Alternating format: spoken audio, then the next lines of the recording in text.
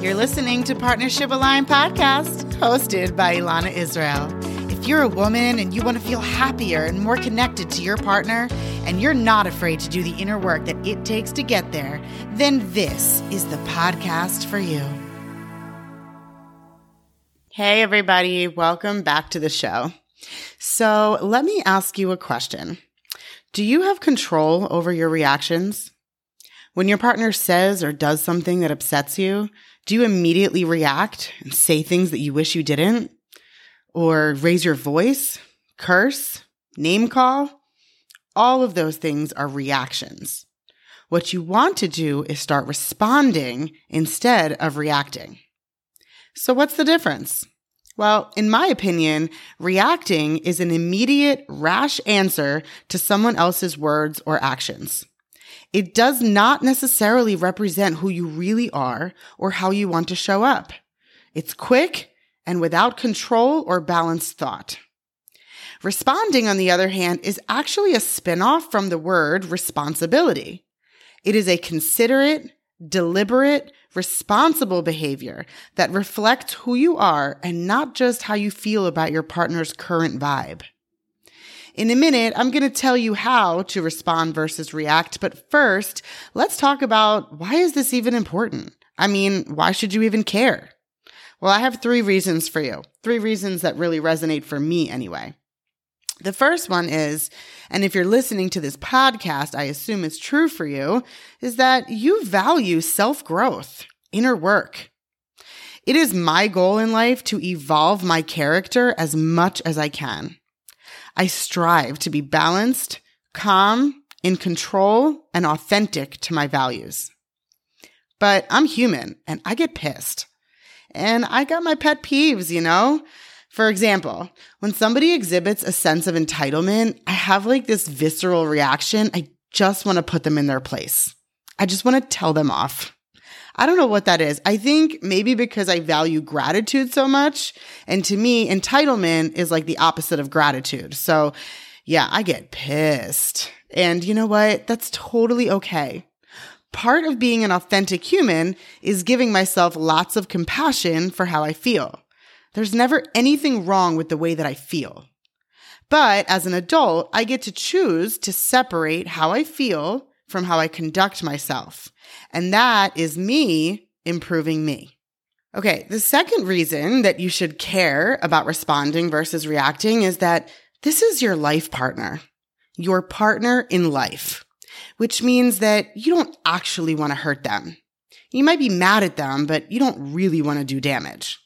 And some things just can't be unsaid or undone. It's important not to say hurtful things out of anger all the time. It's going to happen here and there, but if it's a habit, it really needs to be remedied. It keeps the conversation stuck in a vicious cycle of reacting to each other, and no resolution comes out of that. So essentially, it's useless behavior. It has no use. It serves you in no way. And the third reason is for all you mamas listening. Your kids are watching. Your kids will respond to the world the way that you do. And if they grow up watching you yell and curse at your partner, guess what they will learn? That's right. They'll learn that this is what a relationship looks like. So when they grow up, they will go looking for that because they will mistake it for love. So enough about the problem. Let's talk solution. How do you switch from being someone who reacts to someone who responds? Well, the answer is space. Responding is all about putting space between you and your next reaction. That's it. The space you put between you and your actions are emotional freedom, balance, control, an opportunity to respond in a way that serves the marriage. Okay, so essentially we're talking about a pause, right? Now, in some instances, a 10-second pause is all you need. A quick deep breath, a count to 10, woosah, and that does the trick. But in other instances, you legit need to leave the room or take some space for the day maybe in order to be able to come back and respond. So how do we do that? Well, I actually have a step-by-step process to what to do in those moments, and you can get that full process in detail by listening to episode 24 titled How to Stay Calm in an Argument. I will link that in the show notes for you.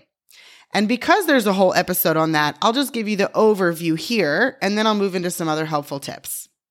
So the gist of the process is to walk away for a minute, let your partner know that you need to take a break so that you can return to the conversation in a solution-focused way.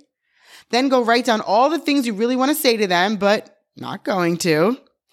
And then get some support or do some breathing before returning to the conversation using specific prompts. There's a lot more to it, but again, go listen to episode 24 to get the deep dive and to get those conversation prompts.